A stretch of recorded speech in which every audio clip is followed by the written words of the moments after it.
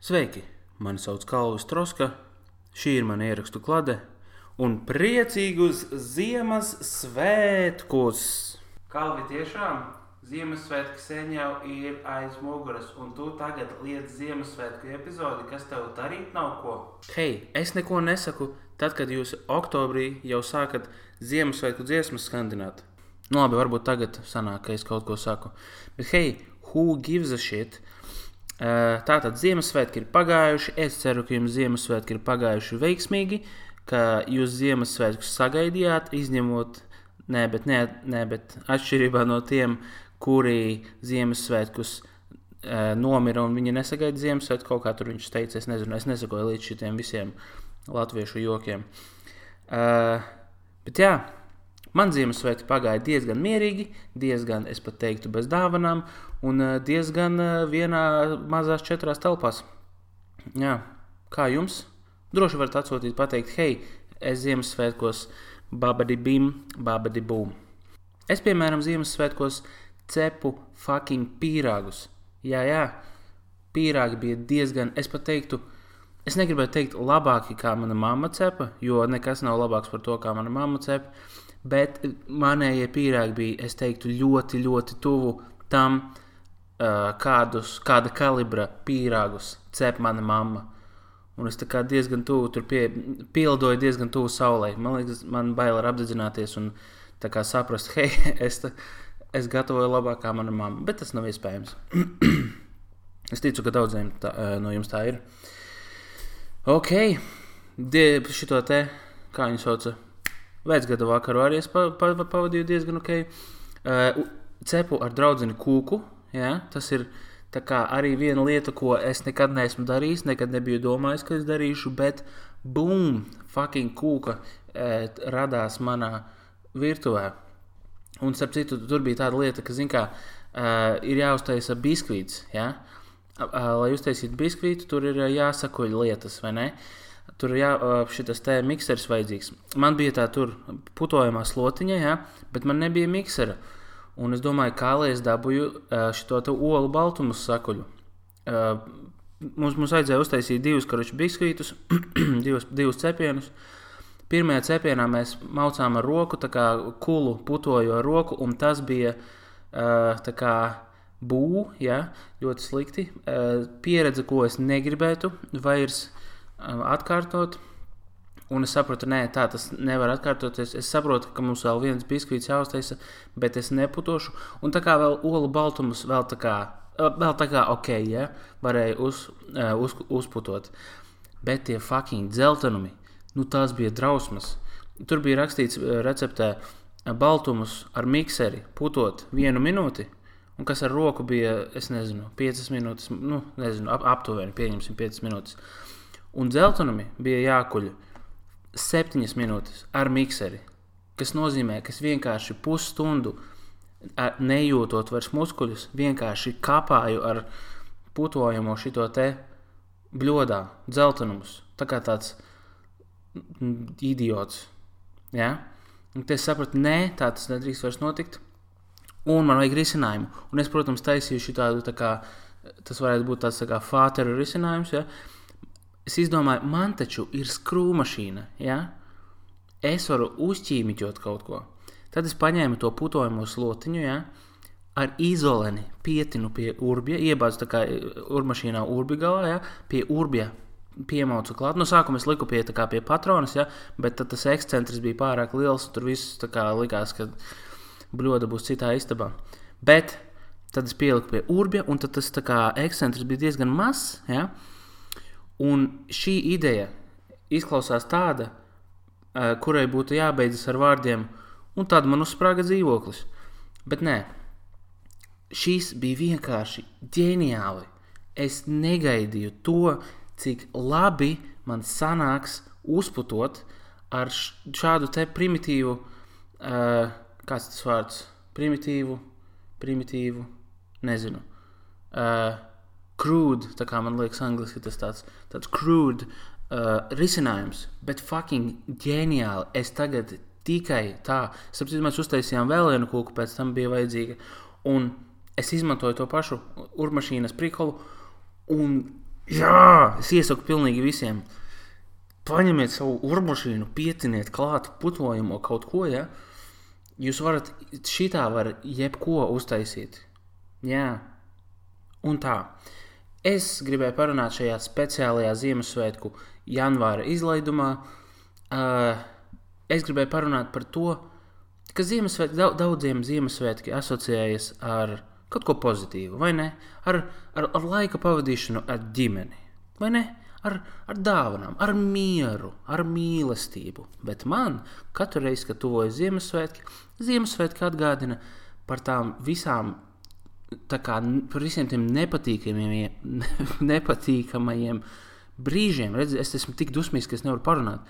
Par tiem visiem nepatīkamajiem brīžiem, kas man ir bijuši, un par visām tām vilšanām, kas man ir bijušas dzīvē, kas saistās ar Ziemassvētkiem. Un ar Ziemassvētku laiku. Bet es jums par to nestāstīšu. Es jums par to pastāstīšu. Tas nebija vispār smieklīgi. Tātad, pirmais, ja? Es biju pavisam maziņš.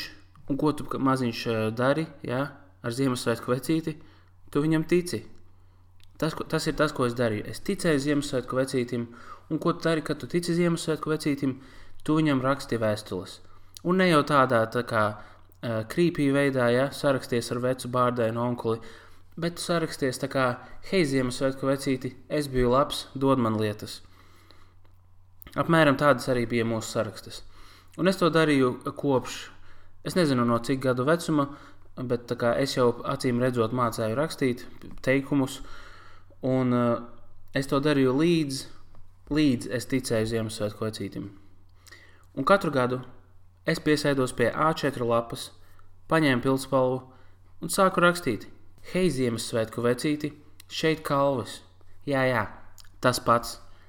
Es šogad biju labs, dod man lietas. Es šogad biju tik labs, ja, ka tu man atnesīsi dāvanā Lego. Un es nevis vienkārši uzrakstīju Lego, bet es uzzīmēju Lego logo. Ja? Un es domāju, Ziemassvētku vecītis noteikti novērtēs, viņš novērtēs manu centību, Ziemassvētku vecītis skatīsies, viņš māk arī zīmēt, un tāpēc es viņam iedošu kaut kādas lietas. Es pieļauju, ka Ziemassvētku vecītis tā runā. Jau bērni, nāciet manu klēpī sēdēt, jā, ko tu mazā meitene šogad? Jā, awesome, še lelle. Nē. Tas kā, varbūt, nezinu, kaut kāds surferu vecītis tā runā. Vai kaut kāds, nezinu. Bet tas, par ko es runāju, ir, ka es rakstīju, ka es esmu labs, dod man lietas, un apakšā parakstījos, un ko es darīju. Es tās vēstules iedevu mammai, lai viņa nosūta Ziemassvētku vecītim. Tāpēc, ka es vispār tajā laikā nesapratu pastu, ja? Un nav jau tā, ka es tagad saprotu pastu. Es vēl aizvien kas ir pastmarkas vispār? Vai ne? Kas tas ir vispār? Tieši tā iemesla dēļ es savas vēstules devu mammai, lai viņa tās nosūta Ziemassvētku vecītim, un es gaidīju Ziemassvētku dienu, kad es dabūšu to, ko es prasīju. Un katru gadu Ziemassvētku vakarā es šīs lietas nesaņēmu. Un es domāju, hei, kas par lietu? Es taču biju labs. Un tad pagāja gadi, es beidzu ticēt Ziemassvētku vecītim. Visdrīzāk šī iemesla dēļ. Es precīzi neatceros, bet izklausās pēc lietas. Un tad pagāja kaut kādi gadi. Es vienreiz biju aizbraucis uz mājās, uz laukiem, kur vecāki dzīvo. Un es rakājos pa mantām, man vajadzēja kaut ko atrast. Es rakājos, atradu kaut kādu vecu mammas rokas somu. Un es domāju, hei, te varbūt ir iekšā kaut kas interesants. Es attaisu vaļā, un ko es tur redzu? Manas fucking Ziemassvētku vecīšu vēstules. Visas. Vienkārši stāv somā. Un es domāju, mamma, tāpēc es nesaņēmu nevienu Lego. Tu biji tik slinka, ka tu nenosūtīji nevienu vēstuli. Un tad tu brīnies, ka es tagad neticu Ziemassvētku vecītim. Kas tā pa čērņu? Bet tā nav vienīgā lieta, kas, manuprāt, Ziemassvētkos smird. Vēl viena lieta, ko es atceros no bērnības, bija, kad mums skolā bija jāraksta dzējoļi par godu Ziemassvētkiem, vispār ziemai.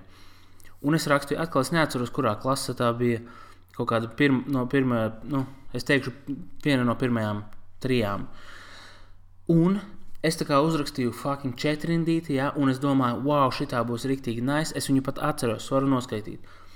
Šī 4-indīti bija: Aiziemiņa, aiziemiņa, cik tu gan skaista, kad uzsniga pirmais sniegs, visi bērni priecājās. Un es domāju, bum, vienkārši, mīlīgi, tādi kompakti, ja? Tas nekas kā atskaņu nav, es biju tāds diezgan, es nespēlēju pēc noteikumiem, ja? Tā varētu teikt, es biju tāds mazs, sauciet to kā gribat. Un es tā kā, pie tie dzējoļi bija arī pašiem jāskaita pēc tam. Un es viņu noskaitīju, un es tā kā bada bum, un es gaidīju, ka tā kā visi būs, wow, Kalvi, cik tas bija dzējolis. Un visiem apmēram tā arī bija, tā kā, jā, tas bija dzējolis. Un es biju sagrauts. Un tas vēl būtu ok. Es jums par to nestāstītu, ja tas būtu viss. Es domāju, tā kā, ok, labi, man nebija labākais, man noteikti nebija sliktākais dzējolis. Bet, hei, vismaz man bija labāks nekā tur tiem visiem, kuriem tajā laikā vēl nebija tādas baigās atzīmes. Man labāk dzējolis par tiem, kuriem ir mazāk zīmodziņu kladēs. Ja? Tie visi čaļi, jūs jau varat iedomāties. Jums katram klasē bija kaut kāds tāds, kuram tā kā viņš uz 4 mācās, tā kā knapi, ja? Bet kaut kādā veidā izvelk. Parasti ar citu cilvēku palīdzību. Un mūsu klasē arī bija viens tāds čalis, ja? Un viņš piecēlās, un viņš bija uzrakstījis dzējoli. Tas, ko es gaidīju, ka viņš uzrakstīs kaut kādu pilnīgāko mēslu, ja? Pēc viņa performance klasē, ja? Pēc tā, kā viņš pēc viņa atzīmē, man likās, tā kā, come on, Čālī, ko tu vispār dari šajā 2. klasē? Ja? Tev vajadzēja sen jau palikt 2. gadu, kurā tur citā klasē. Bet šitas plot twist, viņš piecēlās, viņš lasīja savu dzējoli, un tas dzējolis bija tāds, ka es gandrīz sāku raudāt. Viņš apmēram bija, es precīzi neatceros, bet apmēram bija vibes tāds, tā kā ziema. Vai tu atceries slēpes, tēvs, kuras tu man dāvināji? Tēvs, vai tu atceries ragaviņas, kuras tu man devi, bet mani ar tām nevizināji? Tēvs, vai tu atceries sniegu, kuru tu šķūrēji pagalmā, pirms tu aizgāji? Es gandrīz sāku raudāt. Tas bija kā spēriens pa olām. Dubults.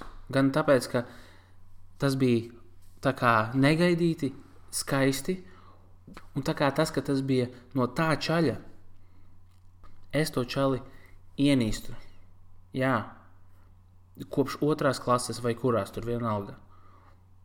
Šis naids man katru dienu ir līdzi. Un kad es dzirdu veikalā Ziemassvētku dziesmas, vai kad kaut kāds sīkais skaita kaut kādu dzējoli, man gribas viņam iesist pa seju. Pilnīgi nopietni neviens mels nav tajā, ko es pateicu. Nākošais stāsts. Kā Ziemassvētki man ir sarūktinājuši. Šis bija par dzējoļu rakstīšanu. Nākošais ir par dzējoļu skaitīšanu. Ja? Ir vēl viens labāks stāsts, kas ir tā kā vispār mans epic, mans lielākais. Iespējams, kāpēc vispār es kļuvu par komiķi, bet to es pastāstīšu beigās. Situācija tāda. Atkal nezinu, kura klase. Pieņemsim 4. Mums ir dzējoļu skaitīšanas konkurss skolā. Un es tur izdomāju, es tur piedalīšos ar savu mīļāko dzējoli Rūķītis ar garo bārdu. Tas ir mans mīļākais dzējolis, vai pareizāk tas bija mans mīļākais dzējolis līdz tam brīdim. Un tad es uzzināju, ka ir viens čalis, arī tāds tā kā zemo atzīmi čalis, ja, no kura neko tu daudz negaidi. Es uzzināju, ka viņš arī skaitīs to pašu dzējoli. Un pienāk konkursa diena. Es tur sēžu malā, tā kā, ja, iet bērni viens pēc otra skaita savus visus fufaļus, ja, bet es tā kā zinu, hei, šitais ir Rūķītis ar garo bārdu. Es zinu, ka skolotājiem viņš noteikti patiks. Un tā kā pienāk brīdis, kad man jāiet skaitīt. Un es tā kā jūtos apmēram tā kā trusis šitajā 8. jūdzē. Es tā kā pieceļos, eju uz virsū, tur tā kā, kur jāstāsta dzējoļi, un tad visi no malas tā kā truši, piedrāž brīvo pasauli, 313. Un es tā kā eju uz skatuves, jā, un es sāku skaitīt.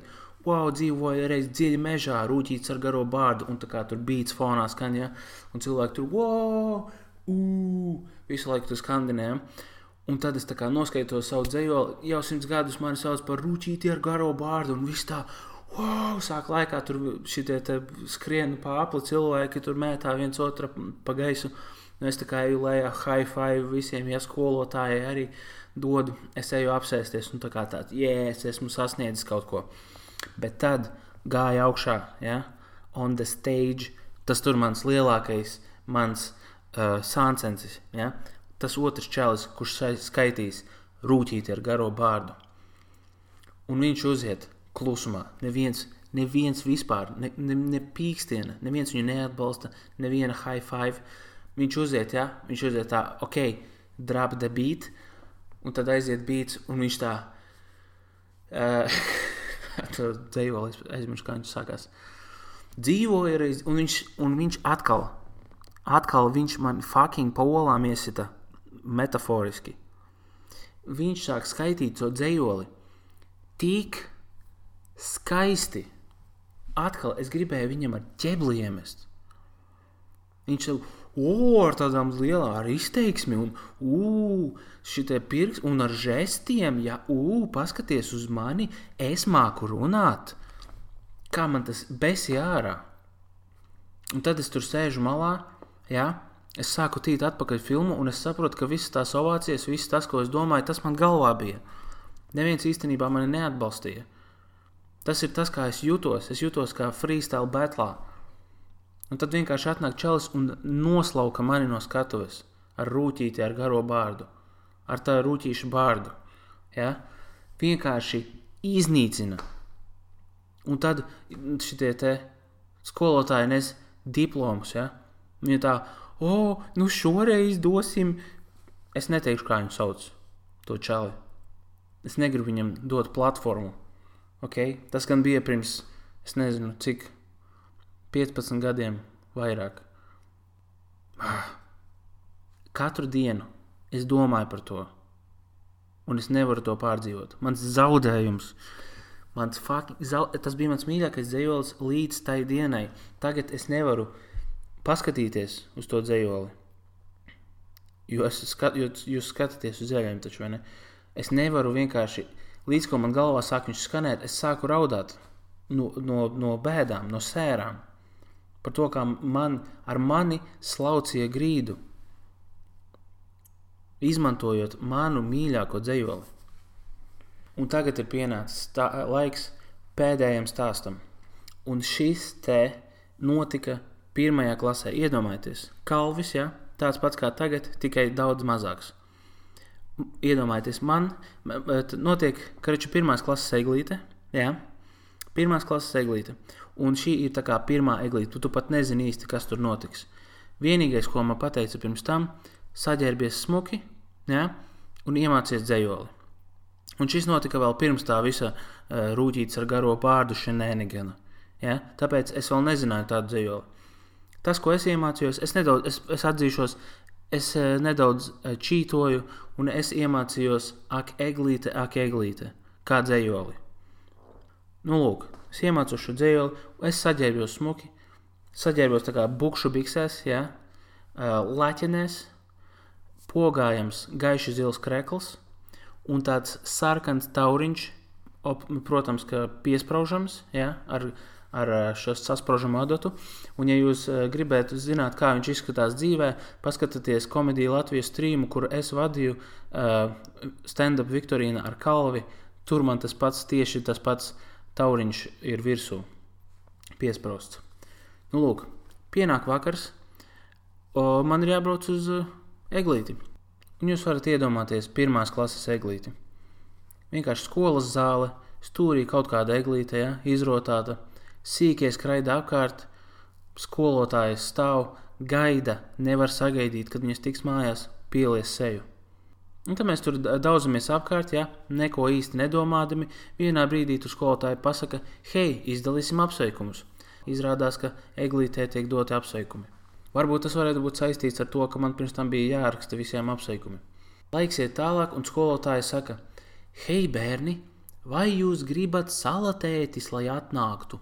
Un mēs visi tā, jā, mēs gribam, lai salatētis atnāktu. Un skolotāji saka, tad jau, ja mēs visi reizē to sauksim, tad jau varbūt viņš arī atnāks. Un tad mēs visi tā kā tādi lohi, tā kā salatēti. Jūs noteikti visi to esat darījuši kaut kādā punktā savā dzīvē. Un mēs to izdarām kaut kāds 3 reizes, un tad pa durvīm ienāk sarkanā tērpā ar garu bārdu klases biedres tētis. Un es domāju, labi, es spēlēšu līdzi, tas ir salatētis. Tad viņš tur atnāk un viņš tā kā lokās un, sveiki bērni, vai tur mani gaidījāt? Nē, es gaidīju salatēti, nevis tevi. Tu skaties uz manu mammu citreiz šķībi, tāpēc es negribēju, lai tu atnāc. Bet hei, es turpināšu spēlēt līdzi. Viņš tur apsēžas, viņam ir rokās maiss ar lietām. Es nezinu, kas tur ir iekšā. Un tad viņš saka, hei bērni, es jums esmu atvedis dāvanas. Un es domāju, wow, bet kā tu zināsi, ko es gribu, klases biedrenes tēti? Un tad tas, ko viņš darīja, viņš teica, tagad vispirms, dāvanas mēs dosim skolotājām. Un es domāju, tas ir loģiski, davai, vispirms skolotājiem. Tas ir tas, ko mēs visi šobrīd gribam un gaidam. Mēs tur visi sastājāmies ap to Ziemassvētku vecīti, un viņš saka, tur, skolotāja noskaita dzējoli. Viņi noskaita dzējoli, un viņš no maisa izvelk paciņu. Atceraties paciņas, kur iekšā bija lietas?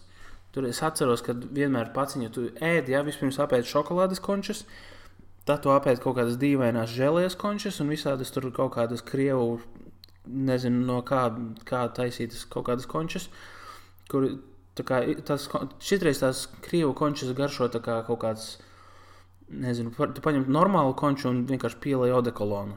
Kaut kas vienmēr tur nebija kārtībā. Tad tev paliek ledenes, man vēl ir kaut kādas končas, kuras īsti neskaitās končas, es viņus apēdīšu. Un tad tur beigās paliek piparkūkas, kuras tu vari izmantot vienkārši, lai, ja tev galds ļurkājas, tu vari pabāzt zem kājas, tas ir viss, kam viņas nodara. Lai gan es ar laiku esmu tā kā iemācījies, varbūt, nezinu, es kaut kā ar briedumu esmu iemācījies novērtēt piparkūkas, un tagad man viņas garšo, bet bērnībā tas bija tā kā ar viņam varēja uz fiškām spēlēt, tā kā mest uz rokām vai dauzīt un pēc tam vienkārši izmest. Bet tātad viņš, tas Ziemassvētku vecīts, dala dāvanas. Skolotāja A noskaita dzējoli, viņai iedod paciņu, forši. Skolotāja B noskaita pantiņu, iedod viņai paciņu, ejam tālāk. Un tad viņš lēnām iziet cauri visām skolotājiem un nonāk pie skolotājas, kura nav uz vietas. Viņa vai nu viņa bija slima, es neatceros, vai kaut kas tāds.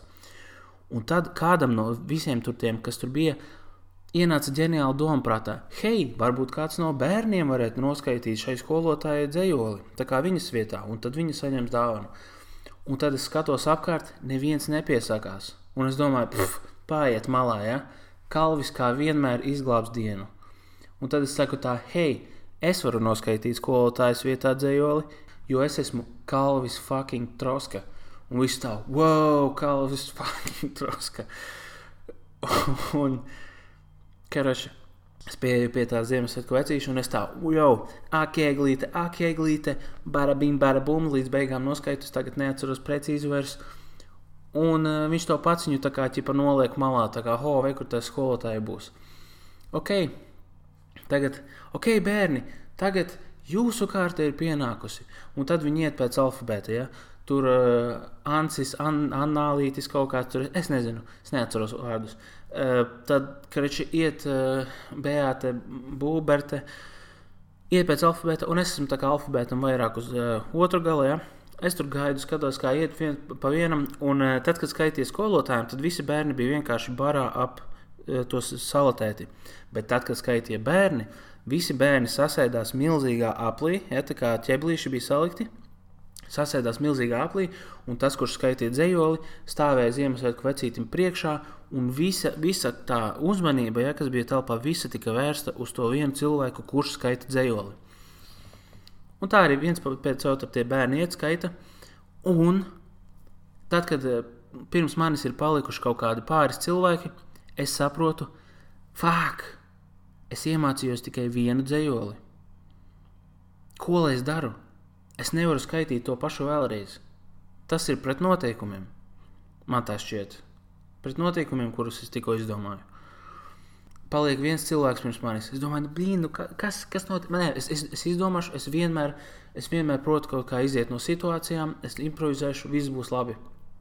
Un tad tiek nosaukts mans vārds. Un tad es tur eju savās laķenēs, kuras tajā brīdī man tā kā apžilbina no lampām, manas bukšu bikses, kuras vispār nelokās, mans zilais krekls, kurš 3 sekundžu laikā ir pilnīgi slapš palicis, mans tauriņš, kurš ir šķīps, un es aizmirsu pateikt, ka man bija tā kā molets, augšā bija daudz maz viena garuma mati, un aizmugurē tā kā gari mati. Es nezinu, cik stilīgi tas bija jūsu bērnībā, bet manā bērnībā tas nebija stilīgi, bet tas man netraucēja to frizūru nesāt. Tātad es eju pie tā Ziemassvētku vecīša, un es tā kā saprotu, baļāviens, man nav ko stāstīt. Es nostāju Ziemassvētku vecīti priekšā, un es jūtu, pilnīgi visi bērni skatās uz mani virsū, Visi skatās skolotājs, skatās Ziemassvētku vecīts ar savu debīlo smaidu, fake, kurš ir noslēpts aiz tās fake bārdas, skatās uz mani un tā kā, Un kā jūs domājat, kā es izgāju no tās situācijas? Es nostājos viņiem priekšā, es stāvu un es klusēju. Es vienkārši neizdomāju plānu, kā iziet no šīs situācijas. Es stāvu, es jūtu, kā man tēk sviedri pa muguru, drausmīgi. Es skatos apkārt uz cilvēkiem, kuri sāk jau tā kā lēnām novērties, jo viņi nespēja panest to, kas notiek tajā telpā. Viņi, man liekas, visi nobrieda tajā brīdī, pieauga. Tā kā pirms tam, ja viņi nesaprata kaunu, tad tagad viņiem bija tāds bļēns, cik ļoti es negribētu būt kauja vietā šobrīd. Un tad es nezinu, cik ilgs laiks pagāja. Varbūt tās bija 30 sekundes, varbūt tā bija minūte, bet man bija sajūta, ka tās bija vismaz kādas 40 minūtes. Vai kāda stunda varbūt, apmēram tā kā mana pirmā solo izrāda. Un reakcija bija, vai telpā skaļums bija aptuveni tāds pats. Vienīgi savu solo izrādes laikā es actually runāju. Un tad vienā brīdī Ziemassvētku vecītis neizturēja, viņš pieliecās man klāt, deva rokā paciņu, un viņš tā, zini ko, es nevaru panest šito, es nevaru izturēt, ej sēdi. Un tad es aizgāju apsēsties, un neviens ar mani vairs nerunāja tajā vakarā. Un, ja jūs domājat, ka tas bija tā kā pietiekami liels apkaunojums pats par sevi, šis viss notikums ir nofilmēts. Un man mājās ir šis video, kuru es neesmu skatījies kopš tās pašas 1. klases.